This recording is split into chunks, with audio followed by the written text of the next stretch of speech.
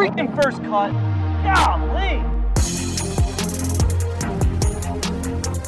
Welcome to the First Cut Podcast. I'm Rick Gaiman, and this is your Round 3 reaction pod for the Sony Open. And joining me to break it all down, back at it again, it's the coach. What up, coach? Well, I'm telling you what, if you want my reaction to round 3, my reaction is you can pick somebody for a round 3 bet. They can shoot 64, and you can still lose. I mean, this is crazy what's going on at Wildlife. Somebody told these guys the gas was on the right, and they have not let off all day long. Scoring average wrapping up essentially a shade under 3.5 shots under par, which would be a historic day of scoring around Wildlife. So, yeah, if you were 3 under, you lost strokes to the field, coach. It's wild. I was 2-1 in my round 3 picks today, and the one pick that I lost was Brendan Todd against Anirban Lahiri, and Brendan Todd shot a 66. Lahiri shoots a 64. I mean, it's crazy when you feel like you're on the right pick and guys are just blowing past whoever you're picking. I mean, this is it really is incredible. A lot of people don't like this kind of golf when you really can't go backwards, but once in a while I like it. But 2 weeks in a row, it's the same as last week. It sure is, and also might be a little bit reminiscent of last year with Brendan Steele atop the leaderboard heading into the final round. Brendan Steele lost in a playoff to Cameron Smith at the 2020 edition of the Sony Open. And coach, it was a 9 under blemish-free 61 around Wildlife that puts him in pole position heading into Sunday. I don't know what it is about him. Like when he goes the safe way after a couple of weeks off, he always plays well there. And I know that Jacob the jeweler, our producer, sent us a tweet on a radio interview, right, that Brendan Steele did with our buddies Michael Collins and Jason Sobel. And he's kind of calling his shot. I don't know why he can't play well when he plays 3 or 4 weeks in a row, but apparently when he's had a lot of time off, he plays well. Yeah, that interview you're referencing on Sirius XM PGA Tour Radio, Brendan Steele gives a quote that says, coming off a big break, that's usually when you want to take a look at me. We should have listened, coach, because he told us this just a handful of days ago. But you're right. It's something interesting about this time of year, whether it is a break for him, the ability to reset. And then I also love a guy who, these guys are all confident in their own way, but not a lot of them might come out and say so in an interview, especially when they're kind of talking around, hey, you can bet on me this week. This is good to see from Brendan Steele. Obviously very confident heading into a place he's had good success. I like the fact that guys are now talking about gambling and betting on themselves, because so many times I've done interviews, whether I was at Sports Center or doing PGA Tour Live, and it's like, oh, I can't talk about that. Oh, we don't even think about people putting money on me. And I'm like, yes, you do. You absolutely do. It's a big part of the game now.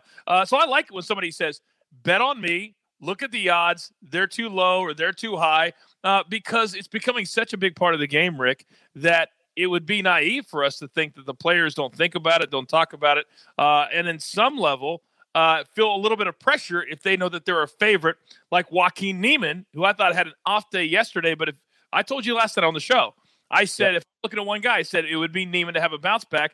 And look what he did today. He came back with a 63. Yeah, the conversation we had was, if that's Joaquin Niemann's bad round, a 1 under 69 on Friday, oh boy, watch out, because he's playing great. The round of the day, or I guess one of them, also came from Kevin Na, a similar 9 under 61. And I think it's funny and a little bit sad, coach. So Kevin Na shoots a 61. He's playing with Keith Mitchell, who shoots a 63. So those guys are a combined 16 under par, and they are just dragging along Troy Merritt, who shoots an even par round of 70. I feel bad for the guy. See, that would have been one of the bets I would have got hot at, because almost all the time on a round bet, they usually put matchups that are somebody that you're playing with. And so if you had Keith Mitchell today and he shot a 63 and you lost that head-to-head, how hot are you going to be? But I love the interview that Kevin Knott did afterwards, because so many players, and this is why I actually told the PGA Tour this one time. I said, hire me to run a promo school for these players to teach them how to be entertaining, to teach them how to not go, you know what?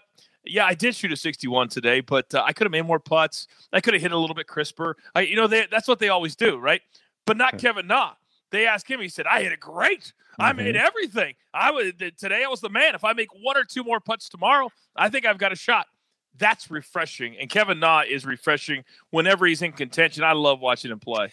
Yeah, he said I played fantastic on Saturday. And coach, I think that's interesting. The little self-branding of these guys. Kevin Na, he's won a couple of times over the past couple of years. He's averaging like a win a year, but I feel like he is at least more well known in some of the more casual golf spheres than other guys. And maybe it's because he walks in putts, maybe because he has great stuff like this and you see him smiling all the time. Maybe it's because he makes a 13 on a hole every once in a while. But I do like that idea of just be a little brand action for Mr. Kevin Na. I believe that he's had two of the most iconic moments on camera, maybe in the history of the PGA Tour. The 17 in San Antonio. 17, that's what it was, yeah. And then the fact that Tiger Woods imitated him when they were playing together. And they both had a good yuckity yuck over that. And I think that's what people remember about him, that he laughs.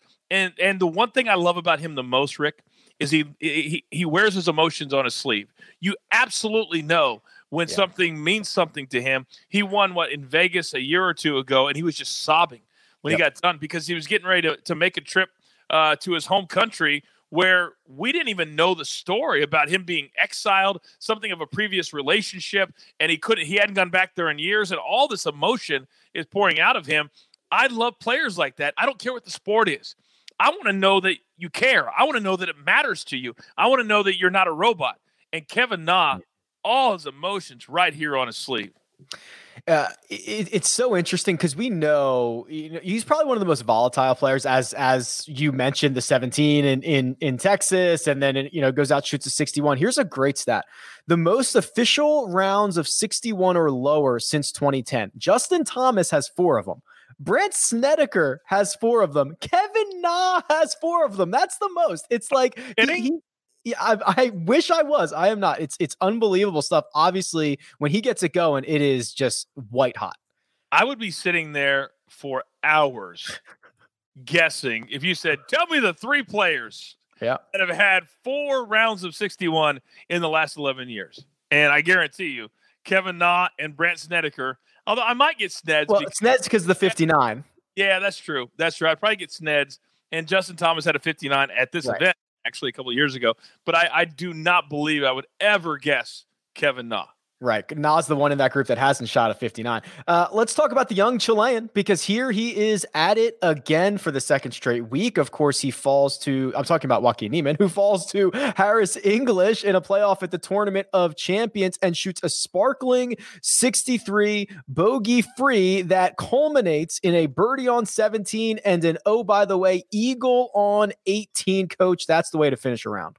We were talking in a production meeting the other day, how much does motivation really matter to certain players in different sports? And, me and you and a couple other guys, Kyle and those guys, we were talking about this on Tuesday. The fact that in the fall, Joaquin Niemann made it such a big story that either his cousin or his nephew, somebody in the family, right, has a very serious, expensive surgery and disease, and that he needs to donate all this money to help them pay for it. And I believe that has been the biggest reason, the single biggest reason that his game has all of a sudden skyrocketed into him contending week in and week out, because there's something bigger than himself. That may sound silly. It may sound like I'm really reaching, but I don't believe that I am. I think ever since that happened, his game has been on point. And his iron play is absolutely incredible right now. And look at this week, 62, 69, 63, coming off let's be honest, he should have won last week. If he just birdies 18, it's over. Yeah, I don't think you're reaching at all, Coach. It's the $2.1 million that he needs for the I don't know if it's a treatment for his relative, but he's been donating every dollar of his earnings this year, and he's been getting help from a lot of people in the golfing world and some of his peers. And last I checked, they were very close to that number last week. So obviously, a victory here at the Sony Open would do more than enough, which is so interesting when we've got the on course implications and then the off course real world implications of things that are going on. Joaquin Niemann should be atop the list of guys you should be rooting for tomorrow. There's no doubt about it. But let's not bury the lead here, because I came into CBS and Sportsline in the first cut a little bit late. So you guys let me jump into the competitions, but you didn't let me jump in at the top. So last week in our one and dones, I had Xander, and he came home with a nice $250,000. And now this week I have Russell Henley, and I'm looking down, and he finishes today with a nice finish. He gets to 565. So he's just 3 back. So just think, if he can have a big day on Sunday, I could be right there with you boys after 2 weeks. That is true, but not so fast. I have Daniel Berger, who is 1 shot behind Russell Henley. So you might not make up some ground on me, Coach, but it is interesting. You've got Russell Henley there, who's 3 shots back, and he holes out from a bunker on his final hole for eagle to get into the clubhouse with a 65. So he's got rounds of 66, 64, 65. And one of the things that you and I talked about, Coach, last week is, he's got those winning vibes here at Waialae. That's gonna feel a bit familiar for him. Maybe Sunday on the back 9, trying to close one of these things out. He is certainly in play for raising this trophy on Sunday afternoon. We talk about it all the time, horses for courses. That's what we say, and this is how these guys put their schedules together. I thought it was incredible this week, though, the Kevin Kisner interview, when he was asked if he could win a certain course. He's like, no. He's like, well, then why do you show up? He's like, because they play a lot for 20th. And that's exactly how I would think if I was a professional golfer. I'd be like, they're paying $50,000 for 20th. Yeah, I'll show up for that. They're paying $70,000 for, yeah, I'll show up for that. But for some reason, Russell Henley, right from the jump, his very first tournament ever on tour, he won in 2013. And so ever since then, this has been his spot. Maybe it's starting January. Maybe it's starting the new year. I don't know what it is. But when he comes here, his game snaps into form, and right now he's in a T4, very much alive to win this tournament tomorrow. I heard that on the telecast that was his first start as a professional that he won, and I had completely forgotten about that. That had been removed from my memory. So I've got looking ahead to the odds for Sunday, and I see Brendan Steele, thanks to our friends over at Will Hill, installed at 3.33 to 1. So plus 333. Joaquin Niemann at plus 400 and Kevin Na at plus 700. Those are the 3 guys in single digits, Coach. And then it opens up a pretty big gap if you do want to invest in a Russell Henley at 14 to 1. That's the same price as Daniel Berger and Charlie Hoffman. So William Hill thinks that these top 3, Steele, Niemann, and Na, are likely one of them is likely going to be victorious this time tomorrow.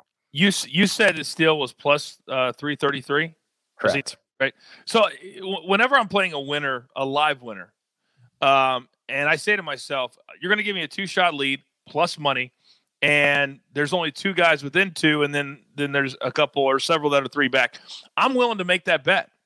I would rather make that bet at plus 333 than bet on Joaquin Niemann at plus 400. There's really no difference there. And he's got to make up the 2 shots, and he's got to pass him. So essentially, he's got to make up 3 shots for him to win. So if I'm looking at these numbers, and what does it tell you about Vegas that Kevin Na is 300 less or more, when I look at it, than the same guy that he is tied with? You know what I mean? So it's interesting that those are the numbers right now.